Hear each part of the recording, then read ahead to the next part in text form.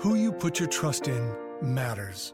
Investors have put their trust in independent registered investment advisors to the tune of $4 trillion. Why? Learn more at findyourindependengadvisor.com. Welcome to the Bloomberg Surveillance Podcast. I'm Tom Keene, always with Michael McKee. Daily, we bring you insight from the best in economics, finance, investment, and international relations.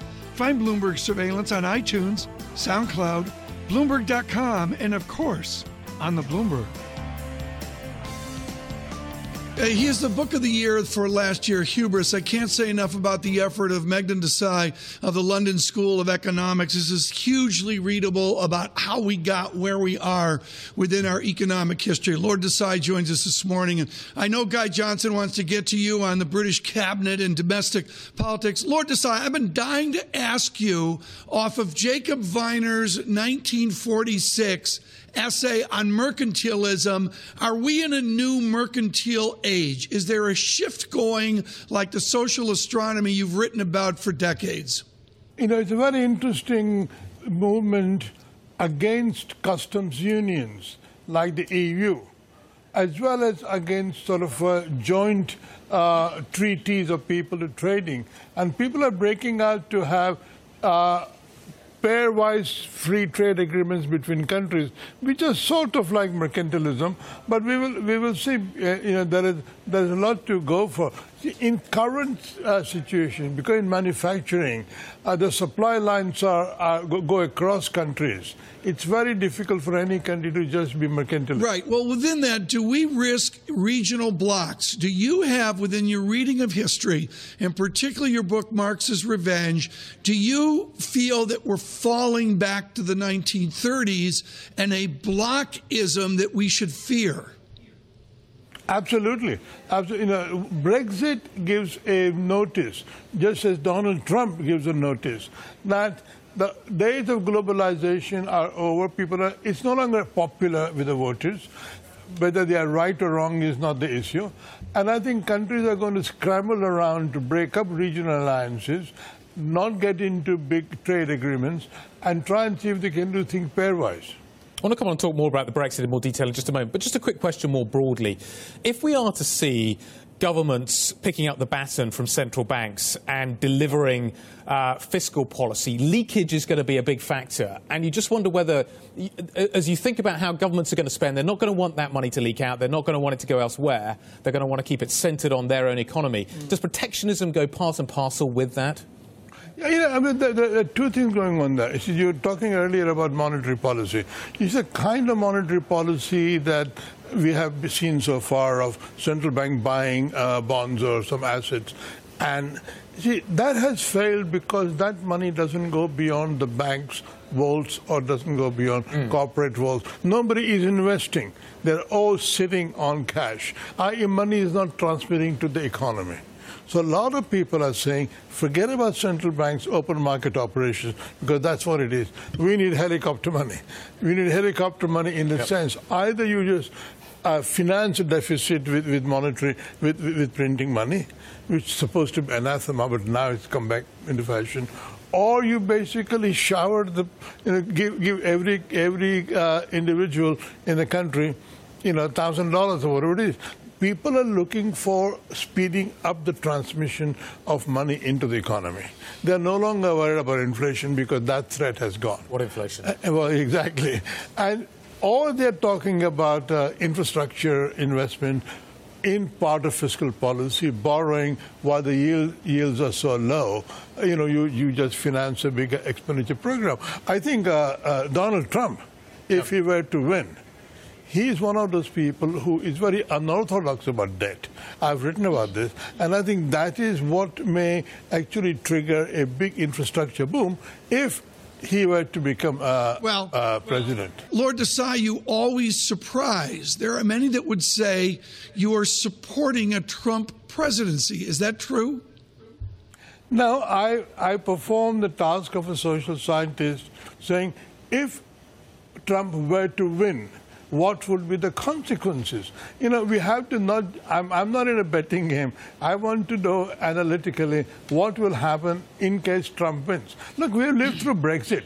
We cannot neglect the improbable event any longer. The improbable may just happen. So let's prepare for the improbable. The improbable maybe is colored this morning by the lead news of the morning that Secretary Clinton is ill with pneumonia. It's amazing, Lord Desai, and you've got the history to understand this. Ageism plays into this for both Mr. Trump and Secretary Clinton. What is your reading of the short century on health in our leaders? Well, America is much more health conscious now than it used to be. David Owen, who's a colleague of mine in the House of Lords, wrote a book about, how sick John Kennedy was. John Kennedy would never make it to the presidential nomination now, nor would Lyndon Johnson. But they were perfectly capable president. So I think the Americans exaggerate the need for a 24/7 fully healthy president. Come on, people come to presidency when they're in their 50s or 60s. And the body, has its own imperatives. As long as they can function as leaders, they don't have to run the marathon. 8 years, though. It's a long time. 4 years at a time. Okay. Come on, nevertheless. It's 4 years. It's 2 terms.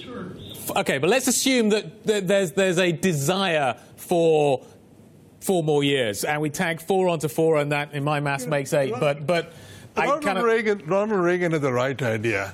He used to take his afternoon off and sleep. Okay. This is the way to like run Winston the presidency. Churchill used to do all kinds of things. I guess Exactly. The way to run the presidency is to delegate as much as possible to people you trust and only take strategic decisions. Don't micromanage. And, this is the way to run it. Now, poor Hillary Clinton, I feel sorry for her. But I feel more sorry if she was to drop out. Yeah. Let's say, low probability. And if the Democrats found any other candidate, Trump has no chance. Trump has no chance against, say, Joe Biden. Because everybody likes Joe Biden. Nobody likes Hillary Clinton. Okay, I'm just kind of now thinking about 18 different questions that come off that. Okay. It is in Trump's interest to keep Hillary there. So that's why he's not saying anything at this point? He's not saying anything at the moment. How big do you think the win would be if it would be somebody else? Absolutely wipe Trump out. Right, so this would be a completely non-viable Republican Party going in, and would that feature into the House as well? Do you think that would have ramifications? That is difficult to say. Because coattails, nobody is relying very much on Donald Trump's coattails right now in the Republican Party. At least half the Republican Party is not relying. Well, Lord Desai, I'm glad you endorsed the afternoon nap. It is a hallmark of Bloomberg surveillance. It's very, very important to get the obligatory nap in to get through the week. You make a distinction, Lord Desai, about a businessman or a businesswoman as president. And we look back to, I think, Coolidge, certainly Mr. Hoover as well. I'm not quite sure in the British experience, but what is the distinction of a businessman as president? I think, businessman, especially Trump, understands that borrowing for growth is perfectly normal thing. Debt is not a problem. I'm fascinated by Trump because he has said debt is not a problem. And for the last 30, 35 years, we have been told debt is bad, debt GDP ratio should be controlled. And here's what he said, I'll get into debt, I'll expand the economy, I'll get out of it. And it's a different angle on public finances from the angle of a private finance. Normally we think, businessmen know how to run business and bureaucrats are irresponsible in borrowing. Here we are. Right. And right now, as Larry Summers says today in the Financial Times, America needs a lot of infrastructure investment. And Hillary Clinton has not really shown her hand on that. Right. But Donald Trump has. Well, point of debate here as we get to that debate on September 26th.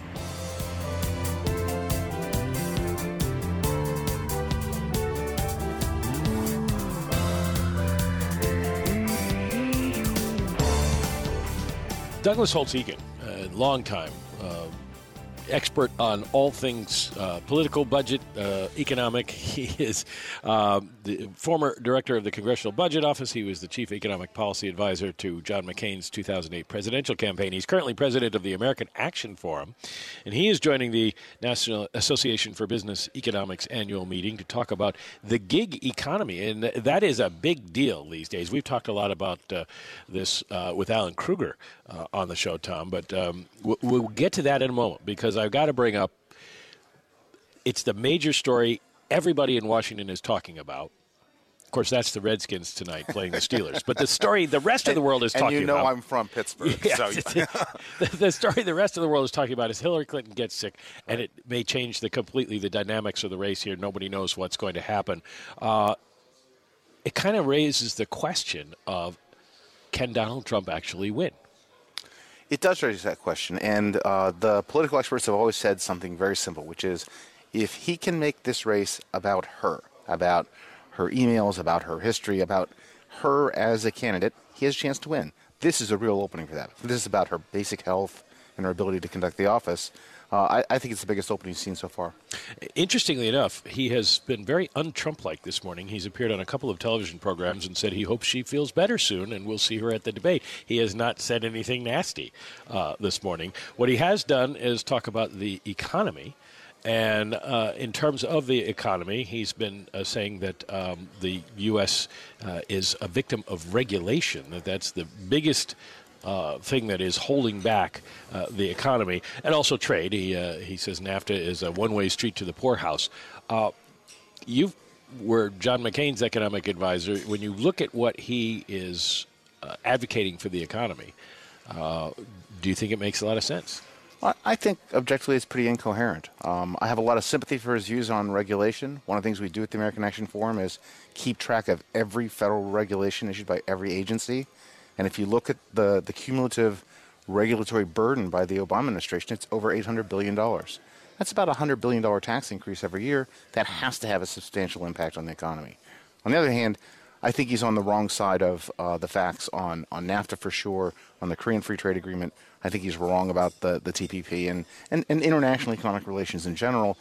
His proposals are not pro-growth proposals, and we need more rapid growth more than anything else. So would he be a better choice than Hillary Clinton? I assume you don't like her economic proposals either. She appears, and the Democratic Party in general, appears to have given up on growth. You can't find anything that looks like policies to improve long-term trend growth in her platform. So I find that incredibly disappointing and something I just don't support. She's this is the classic investment decision. Do you want the low-risk, low-return Clinton presidency, or do you want the high-risk, potentially high-return Trump presidency? And that's the decision that we're faced with. What would be the high return from a Trump presidency? Well, I think you could imagine a scenario where he really leaves the policymaking to the Congress and says, for example, you, Paul Ryan, in the House, please initiate an agenda that will make this economy grow more rapidly, deliver less poverty, higher standards of living, see what you can get through the Senate, knowing that there won't be 60 votes, and then I'll sign and be a fair broker and a deal maker, which is his history, of course. That's the good scenario. Donald Trump, this morning, in a number of appearances, he was asked about the Fed. And he said that Janet Yellen is political and only doing what Obama wants. The Fed should be ashamed of it. She should be ashamed of herself on rate policy. And the Fed is obviously, he says, not independent. What do you think of that? Is there any chance the Fed is doing the administration's bidding? No, I think this is an unfortunate route to go down. I mean, since Reagan basically just told Republicans we are not going to discuss the Fed, it's an independent agency, and gave Paul Volcker reign to deal with the inflation of the late 70s, early 80s. I think that served the U.S. very well. It made the Fed the preeminent monetary authority, and there's no reason to go back to any other way of thinking about it. But Dr. Holtz-Eakin, come on. In battleground states, is it just as simple as Mr. Trump can win marginal voters if he acts more like Dr. Ron Paul? It is true that the Fed's very unpopular right now. It is perceived as having, bailed out big Wall Street banks, having acted on behalf of them. But that's a problem the Fed, I think, should be dealing with in terms of its public image. I don't think it's a wise thing for a president to be, as Trump would hope, to exploit, because he is then going to have to turn around, make appointments, and have those suffer the same suspicion that they're just acting on his behalf. Help us here with this odd thing I know being discussed in Atlanta, policy.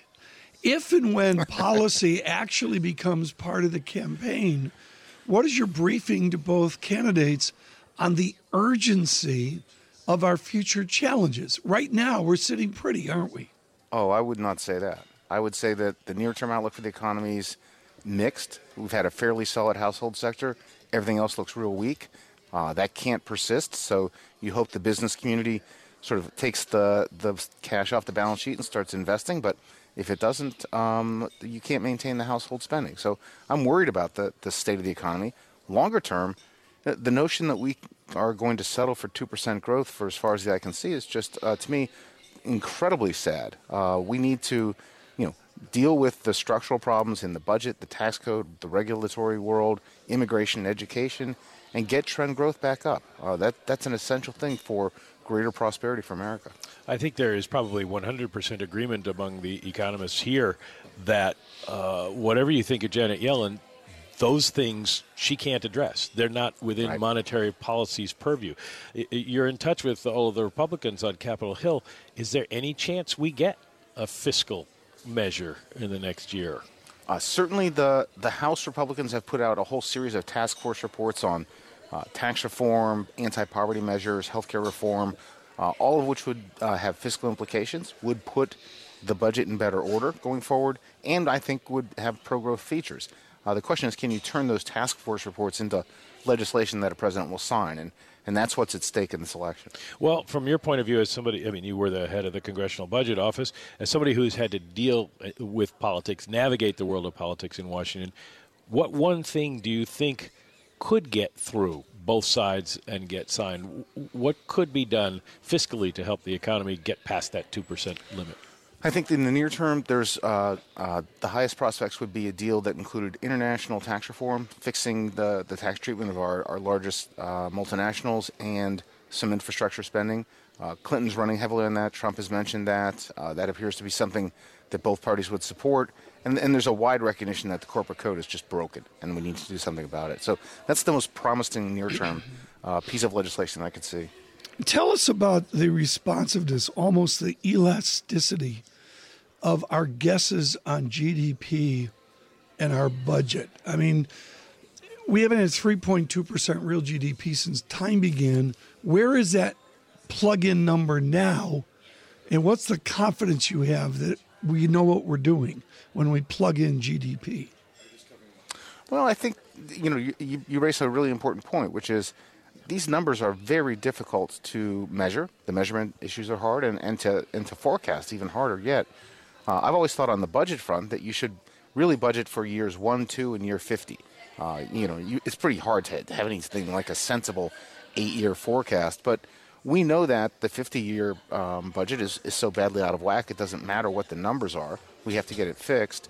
And on the economy, I think we know that the upside's just too low right now. Right? We're not going to see a quarter that breaks in there at 4.5%. We aren't seeing that kind of behavior, and that's what we typically got in a recovery. Let me bring it to your presentation today, the gig economy. Obviously, we're seeing secular changes in the way the economy works.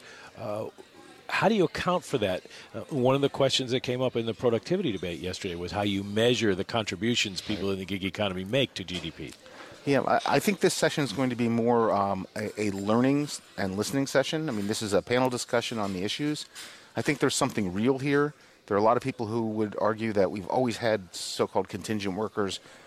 We have folks who are part-time, or we have folks who are independent contractors. That's not new. But we are seeing consumer benefits from the Ubers and the Airbnbs and the variety of gig economy players that say this is not just how you arrange the production of services. And I think we do have to figure out, where do these workers fit in the regulatory framework, the Fair Labor Standards Act?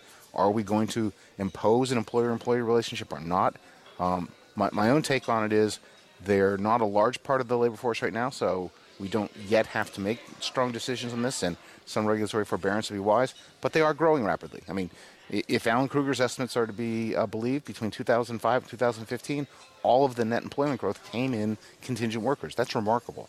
Well, I mean, you have on both sides, you have a question. One is, how do we count what they're contributing to the economy? Right. But the other is, how do you help those workers? And maybe this gets to political philosophy, too. Do you make sure that they are paid a living wage and that sort of thing? Because the essence of the gig economy is you'll work for whatever I will pay you because it's your choice. I think the key here is, how do we fit this into the social safety net going forward? We had a model at the end of World War II where the employer was the well of all the social benefits. They provided the pensions and the health care and all the things the employees wanted. I don't think that's a viable model for the 21st century. But we haven't come up with an alternative. Mm-hmm. And I think that's the crucial policy question. And getting the same kinds of tests in the IRS and the Labor Department and sort of cleaning out the regulatory morass surrounding this would be a good idea. Doc, thank you so much. Dr. Holtz-Eakin, folks, with us from the National Association for Business Economic Meetings in Atlanta. Who you put your trust in matters. Investors have put their trust in independent registered investment advisors to the tune of $4 trillion. Why? They see their role as to serve, not sell. That's why Charles Schwab is committed to the success of over 7,000 independent financial advisors who passionately dedicate themselves to helping people achieve their financial goals. Learn more at findyourindependengadvisor.com.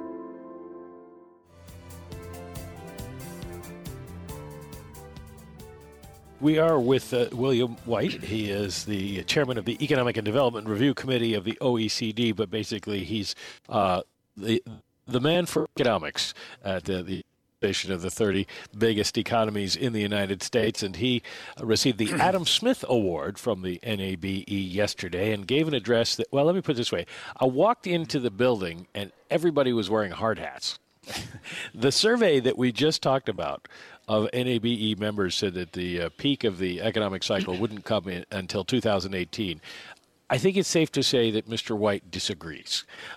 He is rather pessimistic about the global outlook, so we've invited him on to depress our to explain to our listeners exactly what he sees.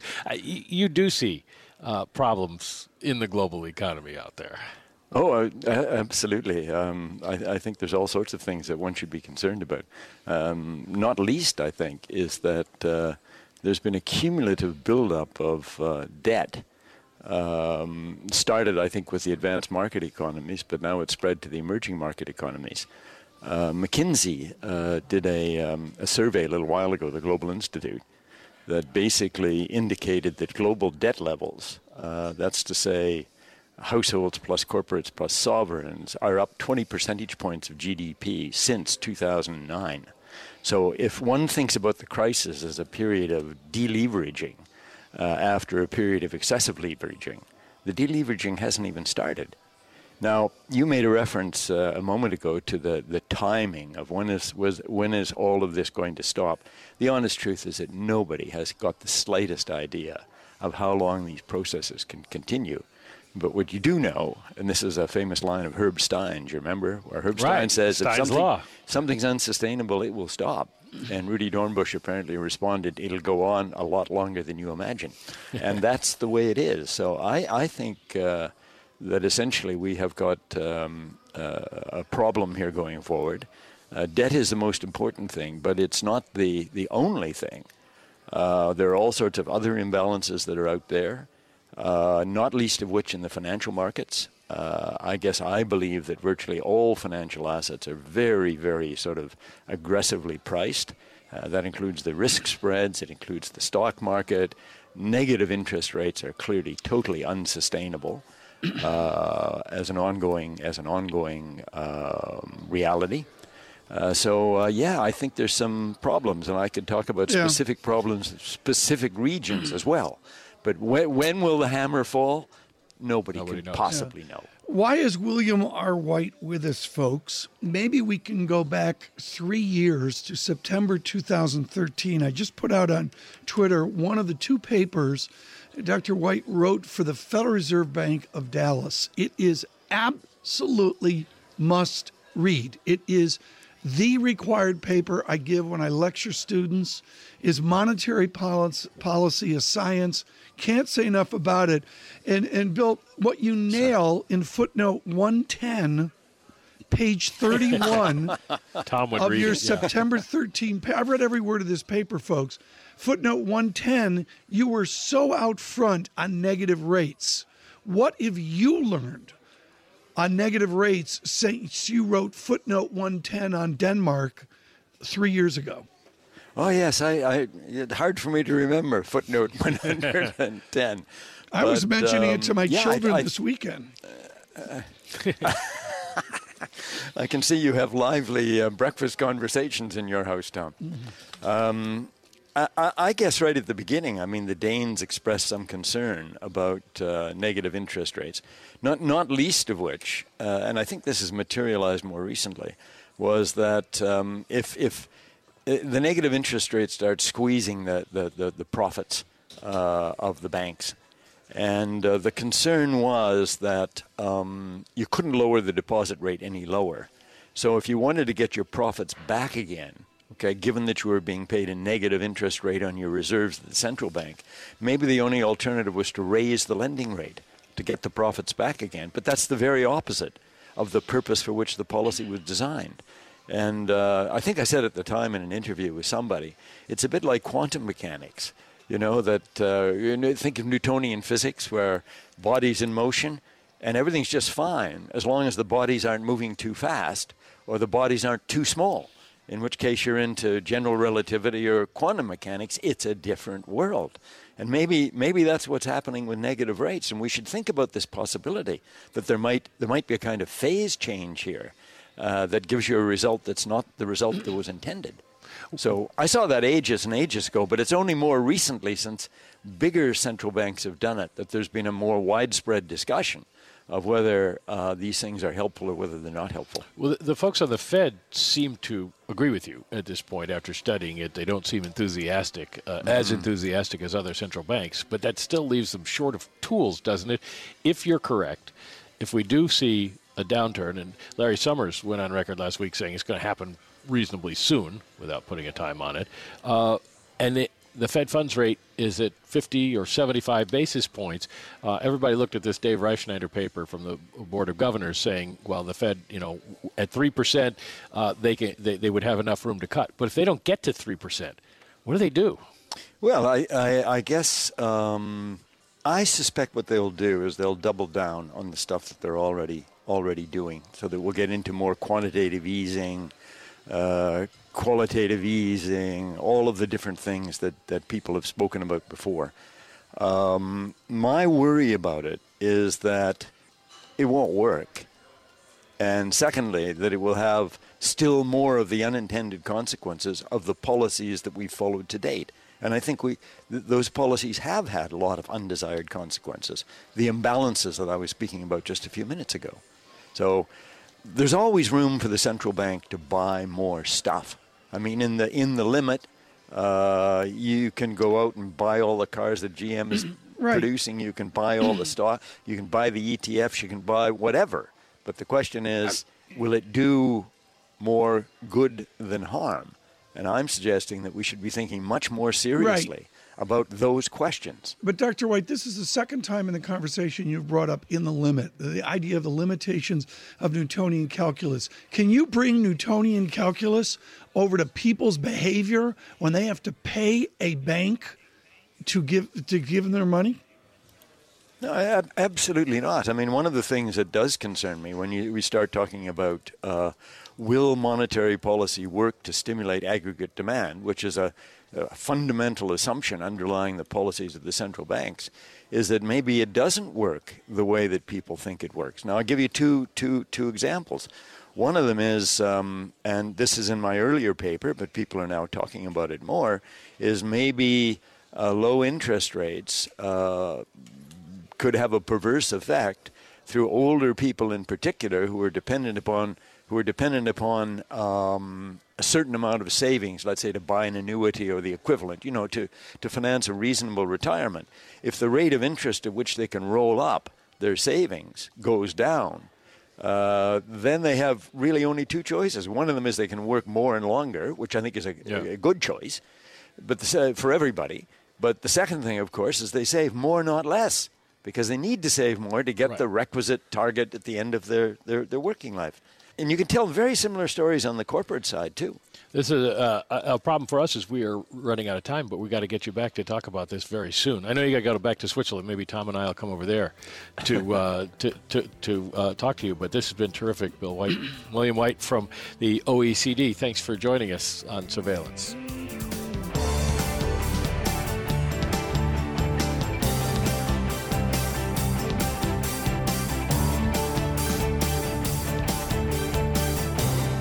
On Friday, Goldman Sachs equity strategist Dave Costin put out a note saying that sentiment in the equity markets was higher than it had been in years, and that suggested that stock markets were going to continue to go down.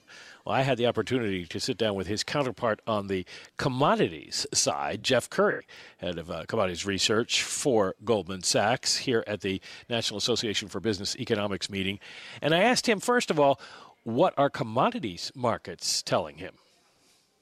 You look at most of these markets, they're sitting pretty close to their equilibrium values. You take oil, we would say long-term oil prices are in that 50 to 55 range, back end of the forward curve's pegged there, and so it's kind of a boring outlook in commodities right now. Our base case is 45 to 50 right now, with the expectations that this market in a very slow rebalancing process gets tight enough at the end of next year for the need to turn the U.S. shale machine back on, and that gets you into that 55 to 60. But over the next 9 to 12 months, it's a relatively benign outlook of 45 to 50. Oil, big gain this week on a big inventory drop, but everybody seems to think that's just temporary. Well, obviously there was the hurricanes or the tropical storms down in the Gulf Coast that led to the disruption in supplies into the Gulf Coast.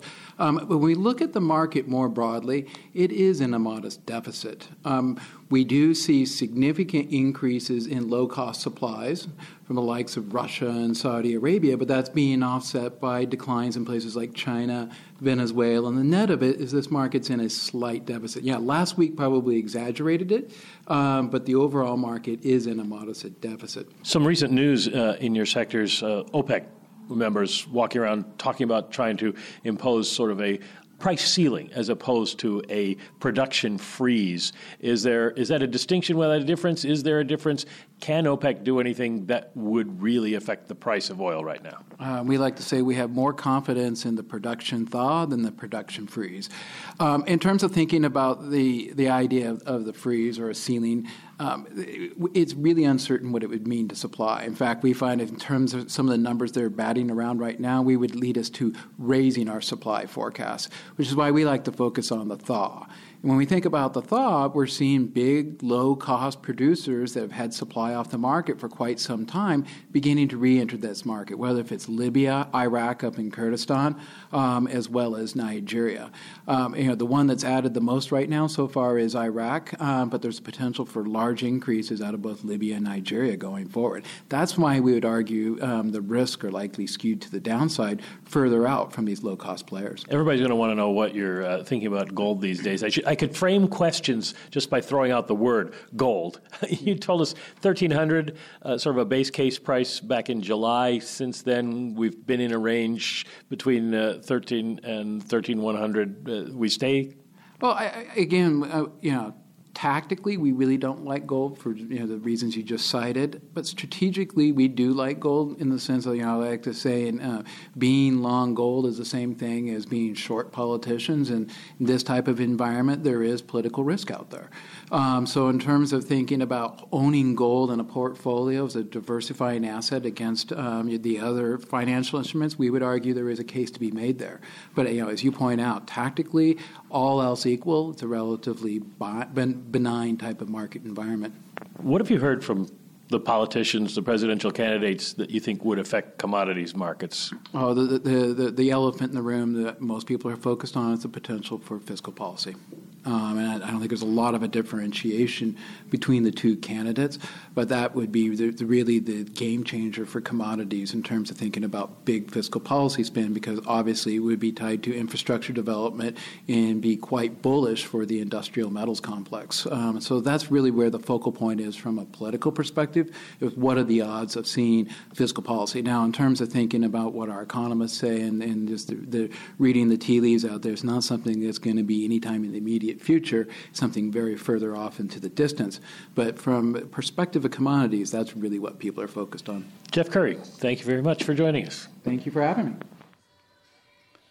Jeff, of course, the head of commodities research for Goldman Sachs, Tom, and I thought it was interesting, the short position for gold that he talked about, and the idea that we could see a game changer if either candidate made a serious infrastructure proposal. Yeah, I assume that fiscal stimulus in many different ways would change things around, but what I find fascinating, Mike, is the new humility of people that were wrong at 100, and even those that were quiet at 100, just mystified by the valuation there. And of course, to remind everyone, Mr. Currie migrated well south of 40 and looked good at $29 a barrel.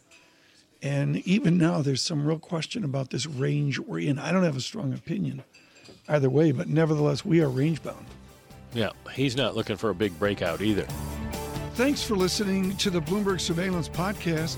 Subscribe and listen to interviews on iTunes, SoundCloud, or whichever podcast platform you prefer. I'm on Twitter at Tom Keene. Michael McKee is at McConomy. Before the podcast, you can always catch us worldwide on Bloomberg Radio.